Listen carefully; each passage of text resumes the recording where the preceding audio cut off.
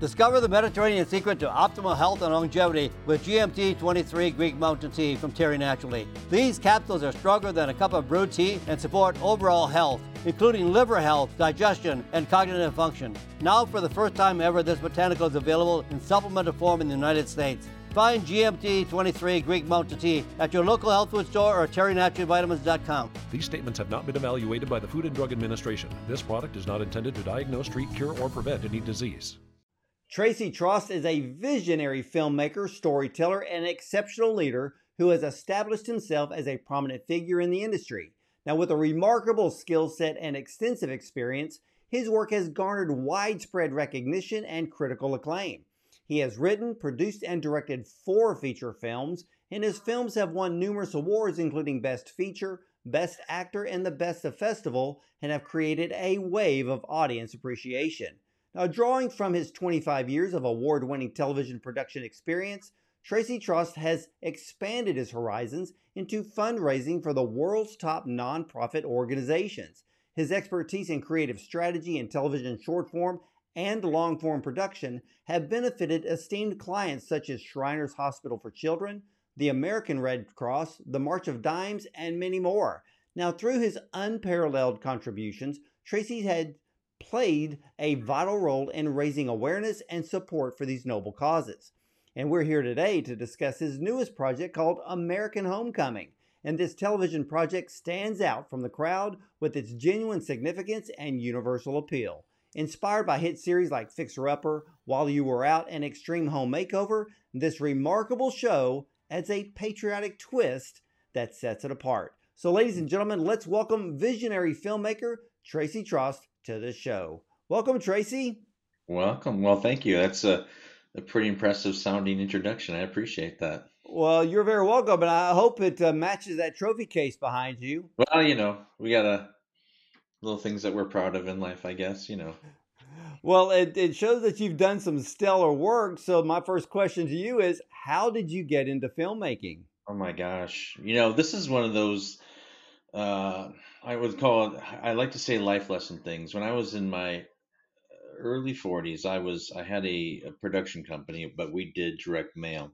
And the time I was doing direct mail for Dish Network and DirecTV, doing great work and had a great team and things were going well, but there's still that little bit of an itch. And I've always been a storyteller as a person. And I wanted to change people's lives, or at least somehow affect people's lives through the art of storytelling. And a great way to do that, of course, is television and movies. And I was meeting with my team and I was talking to them about vision and talking to them about, trying to fulfill their lives with who they are. And I asked them all a question at a team.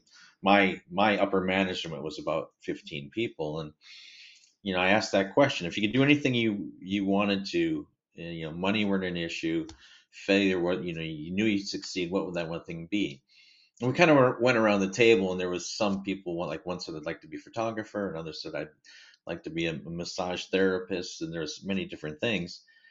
And I said, okay, so then the next question is, what are you doing on a daily basis to get there? Because to get from point A to point B in life, it's a journey. And in that journey, like if I want to fly from Oklahoma to California, I've got to arrange a ride to the airport. I've got to get a ticket for that. I've got to pack my bags. I've got to plan for the trip. I got to do some research on, what's the weather going to be like? What am I going to do when I get there? Got to arrange for a place to stay. So there's all these different steps that happen into just doing something as simple as taking a trip. But many people, when they look at their lives, they don't take that same attention to, here's where I am now and here's where I want to go. What are the steps I have to take to get there? And so I asked that question. Of course, most people, when they get that question asked them, they're like, oh, I'm just living my life. I'm just doing what I do every day. But then one of my team members took and turned it on me and said, if you could do anything you wanted to do, be anybody you wanted to be, money weren't an issue, failure weren't an option, what would it be? And I knew, I didn't even have to think about it. I said, I'd be a filmmaker. I'd do that. And then, of course, that person said, so what are you doing on a daily basis to get there? And I said, you're fired. Get out of here. But honestly, it was one of those wake up moments where I'm like, what am I doing? I have a great business. I have a great life. I have 5 wonderful children, a great wife. Everything's good, but I am not living my dream. I'm not doing what I believe that I was created to be, to affect the world with positive change through the art of storytelling. And so I took that. That was in my early 40s. I'm in my upper 50s now. And that was the change. And I eventually ended up selling that business a few years later and focusing solely on storytelling through, visual medium, meaning it could be commercials, could be long form half-hour shows, television shows, or films. And it was a it was a big shift in believing who I was. I remember the first time somebody said, "What do you do for a living?" And typically my answer would back then would have been, "Well, I own a marketing company, or I have a direct mail company, or something." I remember the first time I said, "Well, I'm a director." It just felt weird to say it because didn't I didn't know if I even saw myself as that yet. And now it's become, reality in my life. So it's easy to say, I say I'm a producer slash director. Well, which came first for you, television production or feature film production? Well, I had done some TV before that and dabbled in a few different things, and I did a lot of live television while I had that marketing company, and so a lot of live broadcast, concerts, events, things like that. So I was had my hand in it, but feature films was the dream. And so at that point, that's when I started working on my first script, and did a version of that and it was horrible, and then another version was a little less horrible, and then I just kept working my way up till finally we got to the point of a shooting script. And in 2008, we shot that first film called Find Me. And I remember in the middle of the shooting of that, we're day 4 into it, and if you've ever been on a film set, I mean, it's organized chaos, and you get all set up, you get your lights in place, you get the camera ready to go, all the stuff. You say action, the actors do their thing, you say cut, and then everybody scrambles to reset to do the shot again. And I remember sitting in the middle of that, watching all this scrambling, all these people moving around, and I honestly just started to tear up. And I'm like, this is it. This is who I want to be when I grow up.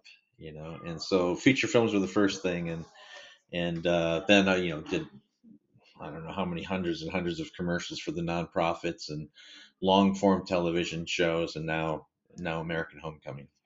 You know, I've been on a film set before, and it amazes me that there's more waiting than Yeah, there is filming, and there's a a lot. lot of people don't understand that it can take a quite a while to set up a particular shot. Yeah. It could be a lighting issue, audio, just getting the right shadow. I mean, the list goes on and on.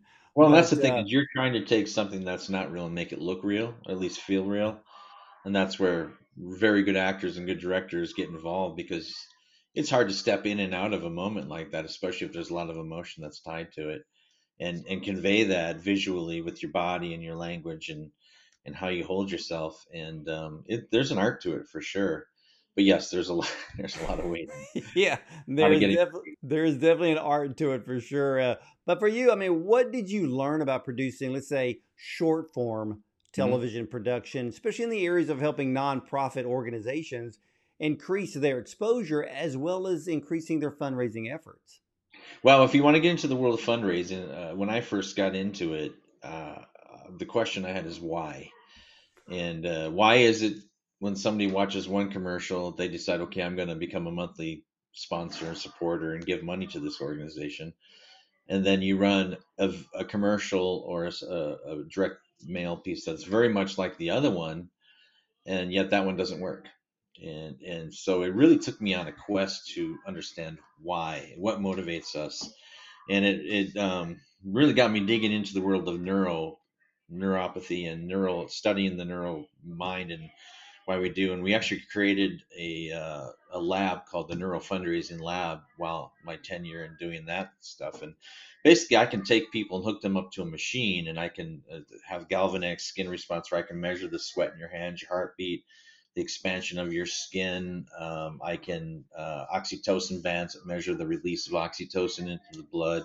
Eye tracking, so I can see where you're looking, how long you spend in a certain spot, how many times you return to a certain thing, what gets people's attention, what doesn't. EEG on the brain, see which parts of the brain that we're stimulating when we share a message with them. And it caused me to really dig into, and quite honestly, here's the thing I found out, Ward. most of the decisions we make, you have to think about it this way.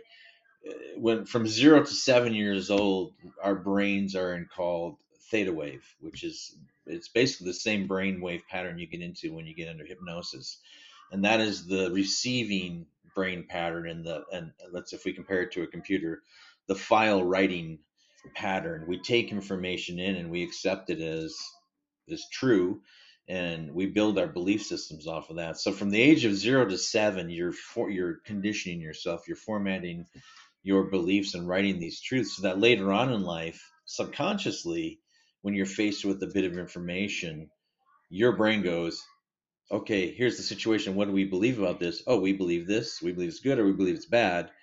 And we make our decision. We think we're consciously measuring the information that's being given to us, and we think that we're making a decision. But quite honestly, I would say 99.9% of the decisions we make are made subconsciously, and the external delivery of decision making is formed from this subconscious belief system that we have. So when I was looking at fundraising and trying to understand who my audience is, and this is very important when you are a storyteller and you're trying to persuade people to take information in and hopefully be moved by what it is you're sharing with them, understanding who your audience is and what they believe is more important than what you believe or what you're trying to share.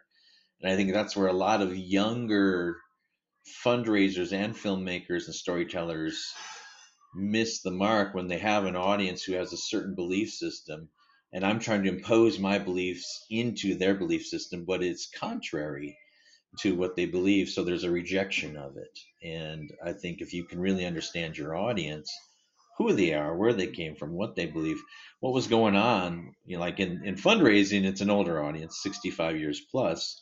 Okay, so what was going on when they were 5 to 7 years old? Because that's really what they're going to identify with, and that's really where they're going to build their belief system from. So the long answer to to a short question, you know, what I learned from fundraising has helped in my storytelling, especially when I'm writing stories, effective stories, because I'm writing it to an audience with things that they can relate to, things that they can see themselves in mirroring. I give them information to anchor themselves on so that when it comes time to make a decision, the decision is made before they're even making it, because they're subconsciously saying, yes, I identify with this. Yes, I appreciate this. Yes, I can join with this. And they become a donor or a sponsor. And if you're doing a movie, hopefully it's something they go, yes, this is something I really like. And many times they don't know why they like it, but hopefully it's something that they like enough that they're willing to share about that project with their friends and family. The best form of advertising is, hey, have you seen this film? You need to see it. Exactly. I've always thought about, filmmaking as an art, but Mhm. you bring up a very It's strong, a science, valid though. point Yeah, that it's it's a bunch of also science. a And science. I used to teach a class on neuro fundraising. I called it the art, the science behind the art of fundraising, because there is the creative element to it for sure. But what are you putting into those creative elements, and is it something that your audience will? And I used to use the word respond, but I really think the word is trigger, because you're flipping switches on them subconsciously that they don't know they're even flipping. And is it something that, can I tell that story or present the information in such a way that the switches are flipped, and they make the choice or decision to act on whatever it is I'm presenting them with.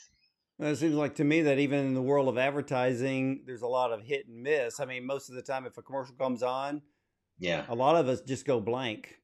And, during a commercial break, we're grabbing our phone, yeah, flipping real quick for the next 60 yeah, to 2 minutes and moving on. It's rarely, if I ever see a commercial, that I even remember. yeah. And that's where storytelling has to come in. And if you see some of the fundraising commercials I've done, the whole purpose is I don't want it to look like a fundraising commercial, because the audience is very well versed in fundraising. They understand within milliseconds when the spot comes on, oh, they're going to ask me for money. And your automatic reaction is going to be no, because subconsciously we want to stay with what is safe. We want to stay with what is known. It's kind of like the herd mentality. You stay within the middle of the herd, so the outliers, because those guys get eaten. Yeah, So there's I've seen your work, and I don't get that sense at all of the asking for money part. It's so subtle, but you're also watching the commercial. You're actually not moving your eyes away from the screen. Mm. You're not finding something else to do until the commercial is over. I did find that about your work. Um, how long, since a lot of commercials, let's say, fall into the 30-second range, Mhm. how long is a fundraising type commercial on television? Is it normally 2 minutes? Yeah, 2 minutes is kind of the standard. I've seen some as long as 5 minutes, actually. But then again, everything this is a business, and you're raising funds, and there's costs to raise these funds, and you have to stay within a certain threshold. So when you start getting longer than 2 minutes, just the cost of airtime can be, unless unless the commercial does great and you get enough people to sign on that their ROI falls within an acceptable range. That's Yeah. true. That's true. Well, let's talk about this brand new television program that you have produced called American Homecoming. What is this all about? American Homecoming is what people would term as a passion project. Um, Through the fundraising business I did, I got to work with a lot of veteran service organizations, and I got exposed to a lot of veterans and a lot of disabled veterans. And there's a, I don't want to call it a plight, but there's a need for people to know about the veterans and some of the things that they deal with, especially disabled veterans. And but even a veteran, if he hasn't been physically disabled, when you enter the military, you get trained, and they know the art of touching the subconscious mind and training people to become automatic, and you become and for lack of a better word, a killing machine. You're trained to find the enemy, isolate the enemy, either capture or take out the enemy, and that's what you do in war and in the military. So imagine somebody who's been programmed with this type of philosophy and way of life, and you're living in a world where it is acceptable to isolate and potentially eliminate an enemy or capture, do whatever, and then your tenure, your term is done. So you do your 2 or 4 or 6 years, whatever it is, and now you're handed back to. And let me say this: I think the even bigger thing that people don't realize is the camaraderie and the brotherhood. I can't tell you how many times I heard veterans say, "When I was in the military, I was a part of something. I had his back, he had my back, she had my back. I had her back." It was a family, but deeper than a family because your life's dependent on each other. And then you're brought back to civilian life, and it's like, okay, thanks, see you later, go enjoy your life and live amongst people who have never hunted and killed and eliminated or captured an enemy. Quite honestly, many of these people don't even realize there is an enemy, and now all of a sudden you're on your own, and you're with your family, who of course loves you very much, but they have no understanding of the things you've experienced and seen and gone through over the past 4 to 6 years, and you're expected to just fit in. And that's where a lot of the isolation and depression, alcoholism, and sometimes suicide come in. And so as I was exposed to these different individuals and hearing their stories and telling their stories, made me realize something's got to be done, you know. And like you said, when you we are becoming a consumer group that consumes information through entertainment. And when we see commercials, especially one that's going to ask me for money, or even something, especially one that maybe is a subject matter I find displeasing, I just shut it off. You grab your phone, you go get food, whatever it is. If you have to watch a commercial, most people don't have to watch them. We stream to all these different, subscribe to all these different streamers, and we eliminate commercials. So then, if that is the case, how do I get something in front of an audience to let them, number one, know about it, let them know there's a need, but also hopefully make them want to care about it just a little bit? And my answer to that is entertainment. I need to create a source of entertainment that you would want to watch just because it's great entertainment, but then also has a moving element to it that causes you to say, And it's not that I want to give money, because you mentioned you didn't feel like I was asking for money. I'm asking you to join with me, to stand with me, to co-labor with me and our veterans and do something. So American Homecoming is just that. It's an extreme home makeover style show where we meet a veteran, get his or her story, how they were disabled, why, number one, why were they in the military? Because there's always a great story there. Why is somebody willing to upend their life, join the military, go fight these battles, and then come back? And the patriotism to me is so inspiring most of the times. And most of these people that I've had the chance to interview, it's about a sense of patriotism and pride and love of country and man and fellow human. And so the show is this extreme home makeover style show. We meet the veteran, we get their story. But what most people don't understand, when a veteran returns, especially a disabled veteran, their home doesn't work for them anymore. If they have to live in a wheelchair now, they need ramps, they need wider doorways, maybe automatic opening doors, hardwood floors, a different bathroom that they can use. It's a whole different, you know, world to use a bathroom when you're disabled versus not.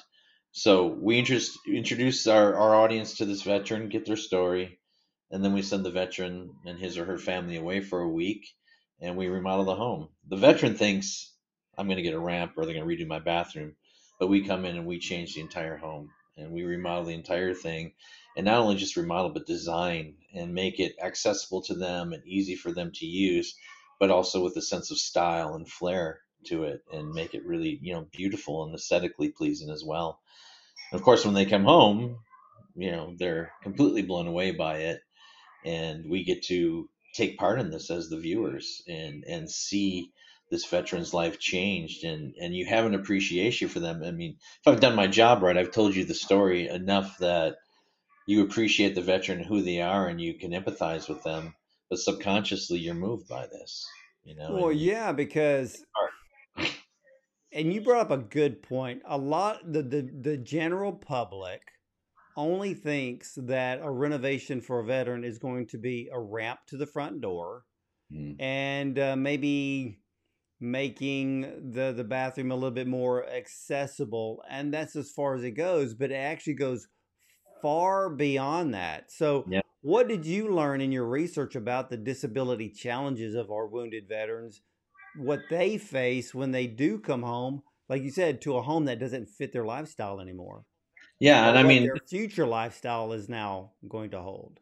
yeah, I mean, it's basically what you just said there. It's just the homes that are built, you know, for able-bodied people is the term that they use. You know, it's not, there's not the consideration of even just getting through a doorway. You get less than a 36-inch doorway, a wheelchair doesn't go through it easily.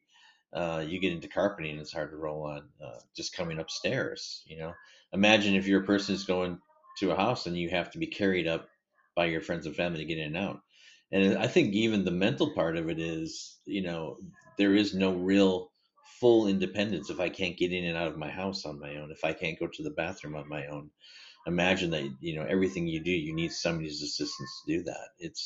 It's mentally debilitating as well. So if we can, you know, raise awareness for this, and unfortunately, I work with some amazing organizations, and you see in this episode, the pilot episode, a group called DAV, and it stands for Disabled American Veterans.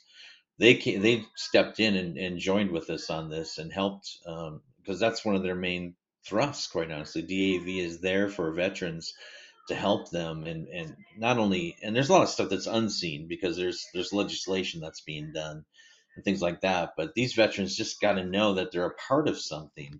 And most of the DAV guys and the chapter guys, you know, are veterans themselves, so they can relate and can reach out and can touch these guys' lives and draw them in, and make them realize, okay, there is there is life beyond the military. It's going to be different, especially as the disabled veteran, but there is a good life there, and we can help you discover it and lead you through that. And I've seen that story countless times through my work with DAV and meeting these veterans. So it's, I don't know, it's very, just to be a part of it is just so rewarding and so uplifting. You know, again, I don't say this just to toot my own horn at all, but I say it because it's a purpose in life, to help, you know, help one other person, and then on top of that, be a veteran. On top of that, be a disabled veteran.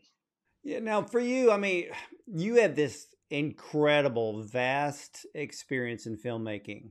Was there any challenge in actually filming the pilot for American Homecoming? Oh yeah, I mean, production is always a challenge, but that's what I love about it.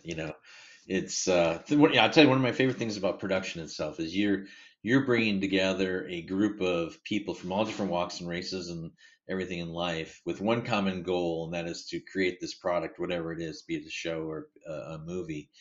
And I mean, like on a film set, I mean, I've done mostly lower budget films.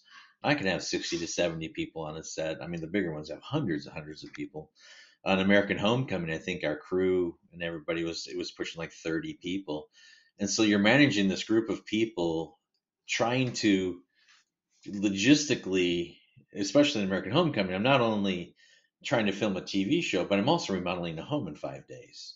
And so, you're working with the contractors and the designers, Dave, our master craftsman, and then we're also telling the story of this veteran. And then Cece, one of our hosts, is running out and helping another veteran. So the show was, you get to see the ups and downs and all the challenges of remaking this house and some of the things that we ran into. But I mean, being on set, it's my happy place in life. I do everything I can to be on set. Well, how did you find Jack Maxwell as host? I've known Jack. Mhm. Jack is just an amazing person, but he's got a great heart, and I think it was a perfect fit for American Homecoming. Yeah, I mean, I don't think American Homecoming could be what it is without Jack Maxwell. I met him, so it's funny. I was working with the actor Joe Mantegna for DAV. We were shooting some commercials, and I was telling Joe and his partner, his production partner, a little bit about American Homecoming, and they loved the idea and all that. And I was at the time thinking, maybe I can get Joe to be a host on it. That'd be great. And but Joe, just he was doing all the different, what the new Criminal Minds was just coming. He was just starting that, and he had his other shows. He just did not have the time. But he said, I know this guy, Jack Maxwell. He'd be great. And so he did the introduction. And, so I was like, yeah, I don't know this guy, and I didn't watch Booze Traveler, so I wasn't super familiar. And I had a call with Jack, and Jack was just so humble and so nice, and he was like, "Hey, whatever I can do to help, just let me know." And I've heard that before, and he's like, "Okay, yeah, sure, whatever." And then I called him back to ask him a question. He's like, "Hey, I'm here. Just call me anytime." And we just kind of built a friendship. And then I watched a bunch of episodes of Booze Traveler. I'm like, this guy's really good at what he does. And so I said, Jack, would you be? And he's, man, I'd be an honor. He says, I'll do whatever you need me to do. Anything I can do to help make this thing happen. And I tell you what, he jumped in. And in most cases, I have to do a lot of prep um, for the show and writing. And typically, I would write everything that is going to be done. With Jack, it was different because I started writing for him, and I realized he's so creative already. He didn't need that. And so all the things that you see, the speeches and the different things that he says and does in the show, was pretty much all him. And I learned, and that's, I think, as a director, you got to realize you got to create a space for your talent to thrive and be creative. And me stepping back some and just letting Jack be Jack was the best thing for him and for the show. So whatever he said was not based on a script. It was basically just him, really. Well, in this case, really from the heart. Yeah, and it is. And Jack is sincere, and none of that, nothing you see on that show is acting. He truly was sincere about everything he said in the interviews with our veteran. And we were, I would give direction like, here's where we're at in the show. This is what's happening. We need a speech to get the troops excited. Boom, and he'd go away, and we get everything set up, and he'd come back, and he'd deliver his speech, and he'd be like, "What do you think?" And I'd have like maybe one or two notes, but he pretty much did it all on his own. So I have to say, through American Homecoming, getting to know Jack and calling him a friend, and quite honestly, creative partner in this show has been is one of the very highlights for me as a producer, as a creative, because he's just a really really good guy. I love him. Yeah, I've had the opportunity to interview Jack Maxwell twice, and he himself has an incredible story, but he does have that talent that works so well for shows like this. I mean, if any of you out there have ever seen Booze Traveler, you're going to know exactly what I'm talking about. The way Jack interacts with real people, he just has this knack for it that just comes so easy. And I think with American Homecoming, like you said, when he steps away, you're getting the job done, and then when it's time for him to come in, I think part of that surprise effect, that when he sees it for the first time, Yeah. it comes out so natural, Yeah. that the television viewership is just drawn in, and they have that same heartfelt feeling that Jack is actually truly showing on camera. Yeah, and he does. And to anybody who's not seen Jack, you'll see a side of him in this show where he likes to spit out different puns, dad jokes, and he started doing that as we were filming, and I included a bunch of them in the show just because it was so funny. And I've had a lot of people comment on that because it can be pretty. It's a pretty serious subject matter. You have a disabled veteran who now has to have his house redone so he can live in it. I'm so used to it because I've been around it so much. I think I've grown comfortable with it. I didn't realize for somebody who hasn't seen a lot of that, it can be a bit off-putting and maybe uncomfortable. But the comments I've gotten is because Jack had lightened the mood a couple times in the show with some of his humor, that it made it safe to be okay in the show, if that makes sense. So It he makes complete sense. I mean, while you were filming and even working with, let's say, the contractors, what part of the home is the most challenging to improve for a wounded veteran? The bathroom probably is the biggest because that takes the biggest remodel, and you need space. And most bathrooms aren't built for wheelchair access, so trying to take out the old bathtub like you'll see in the episode, and building a shower that the veteran can wheel into and get in and sit on the chair and be comfortable. And then of course widening doorways is never easy because you're basically ripping the wall out to do it. Flooring's not that big a deal, because you can pull flooring and replace it. Lowering counters, lowering cabinets, things like that, for guys that are stuck in a wheelchair.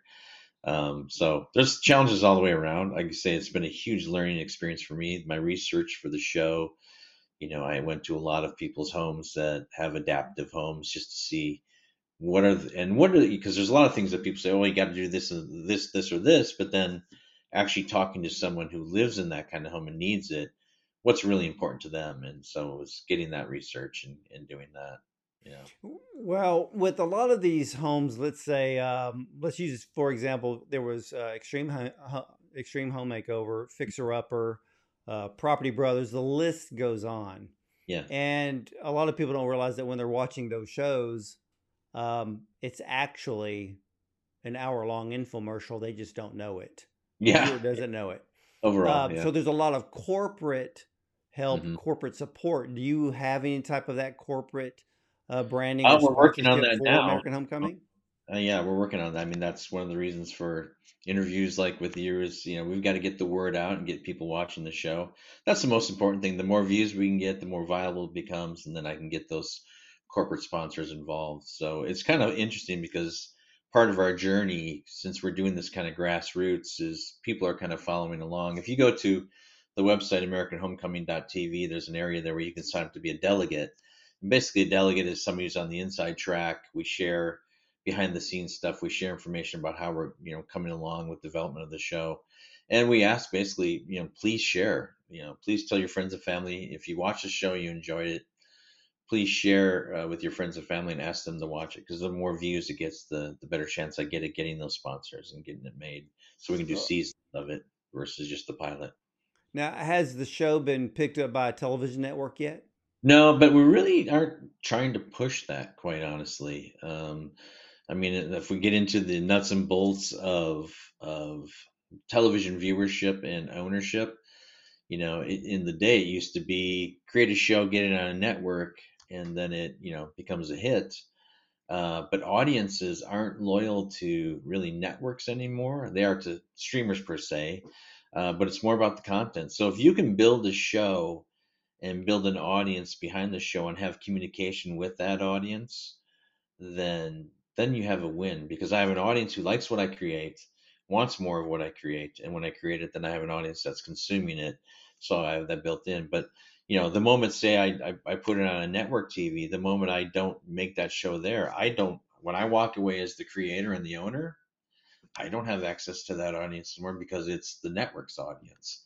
So it's important as a creator and a business person to get the audience, build the audience, and then communicate with that audience.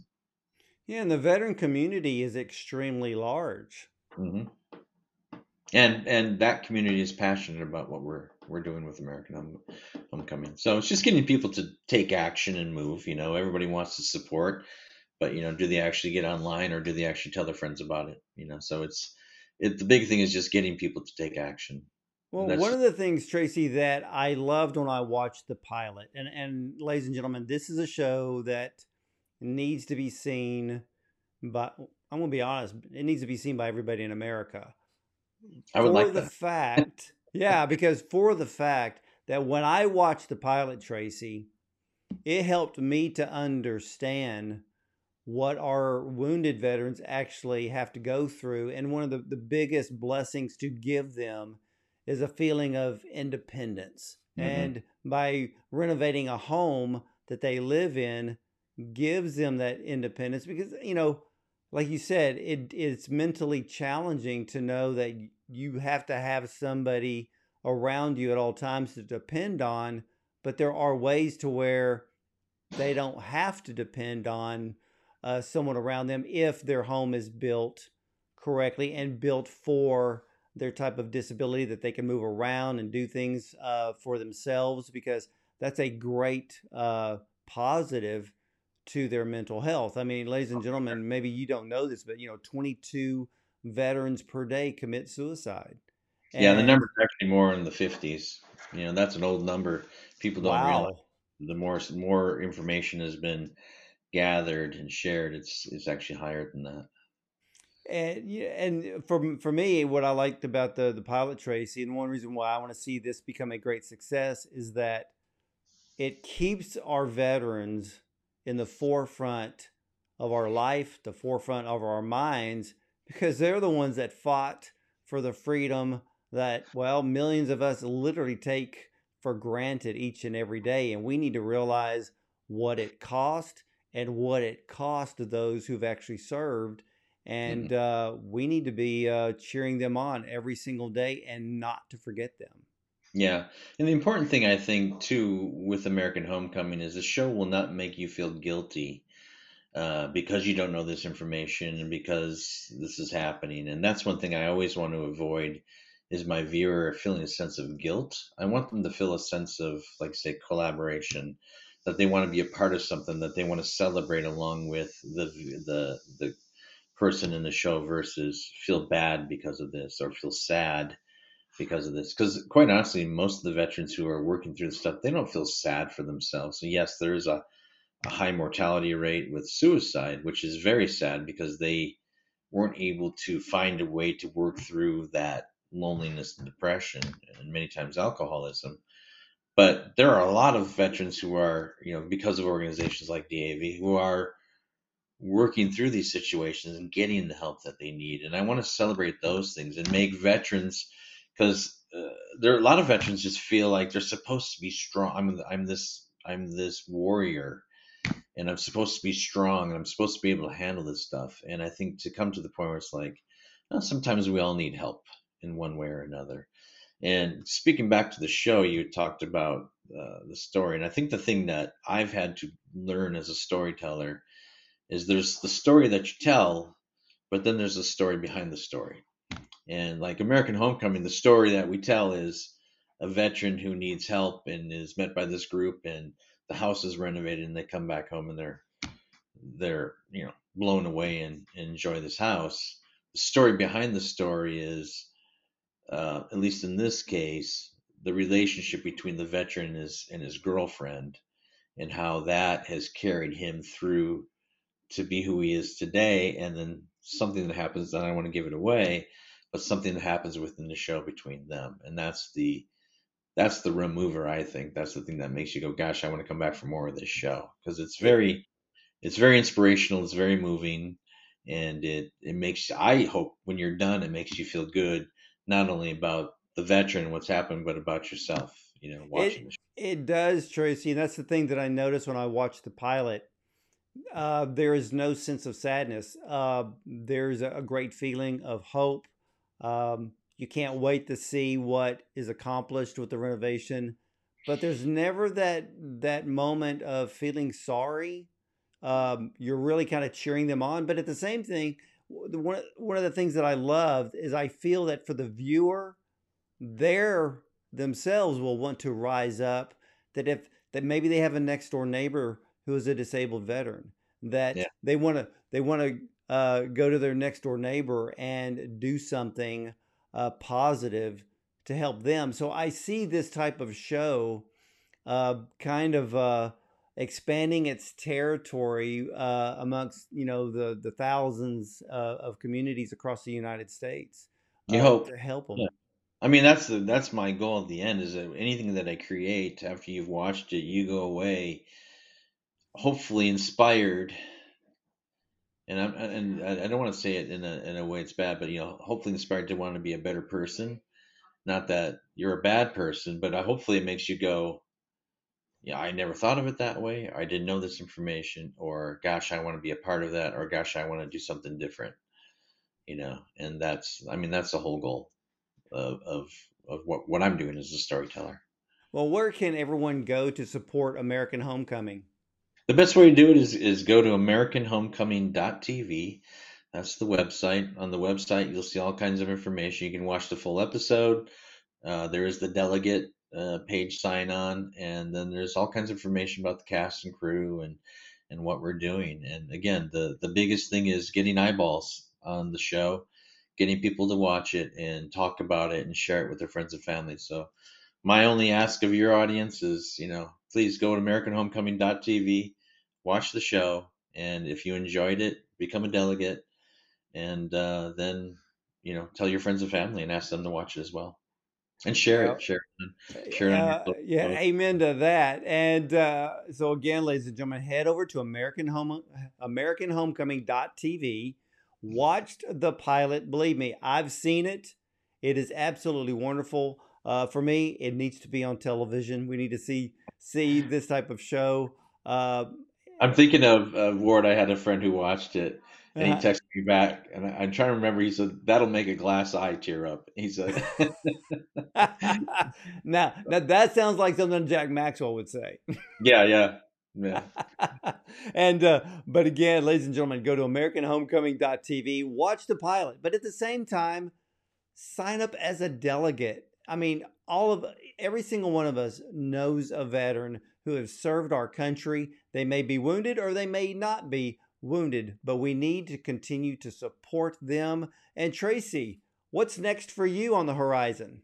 Well, I'm hoping it's seasons of American Homecoming. So right now we're trying to get it out there, get it known, get it seen, and then find the right home for it, be it just online or through a streamer. But getting enough eyeballs so that we can raise the funds to create seasons of this. Well, I love that. And Tracy, keep doing the most amazing. I mean, you are an incredible filmmaker. Um, I don't have to say how skilled you are because you are very skilled. I've seen your work. I appreciate Kudos to you. And I think the wall, the trophy wall behind you is a testament That's just an to ego. your amazing work.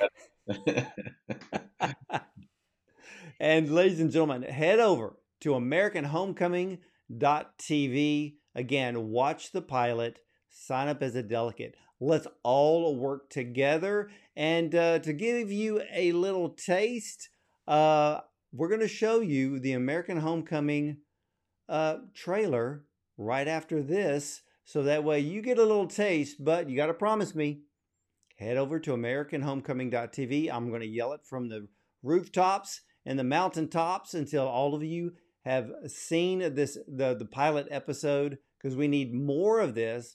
There are millions of veterans who need help with their homes being renovated. And this is the type of TV show that I believe that's going to have a tremendous rippling effect. And I also want to ask you to do something for not just me, but also Tracy and all the people he works with.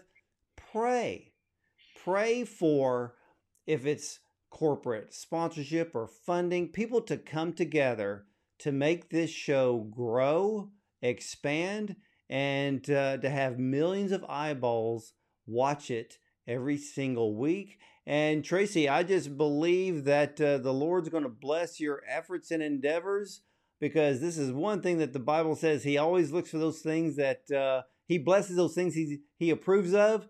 And I think the Lord absolutely approves of this project. This one might check a couple boxes. Yeah. Absolutely. So, ladies and gentlemen, again, AmericanHomecoming.tv. Again, watch the pilot, sign up as a delegate. And as for me, well, I will see you next time. But we're going to show you the trailer for American Homecoming. Thank you. Hi, my name is Jack Maxwell, and I'm the host of a new show called American Homecoming.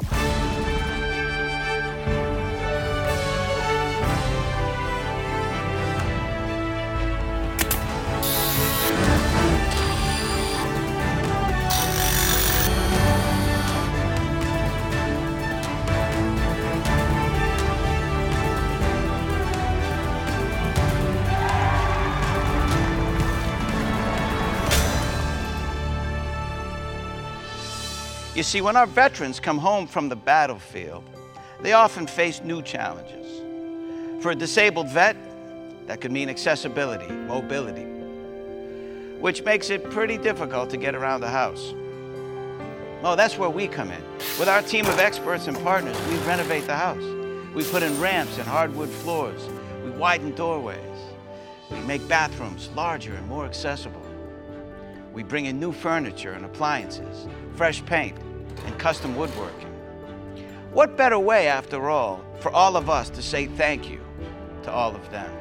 And each one has a unique and fascinating story they're willing to share with us and the audience as we get to know them as people, real human beings, not just soldiers.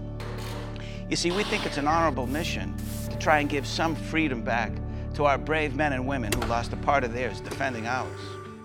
What has happened to my house? Together, we can give them the American homecoming they deserve. Everybody, come on and celebrate!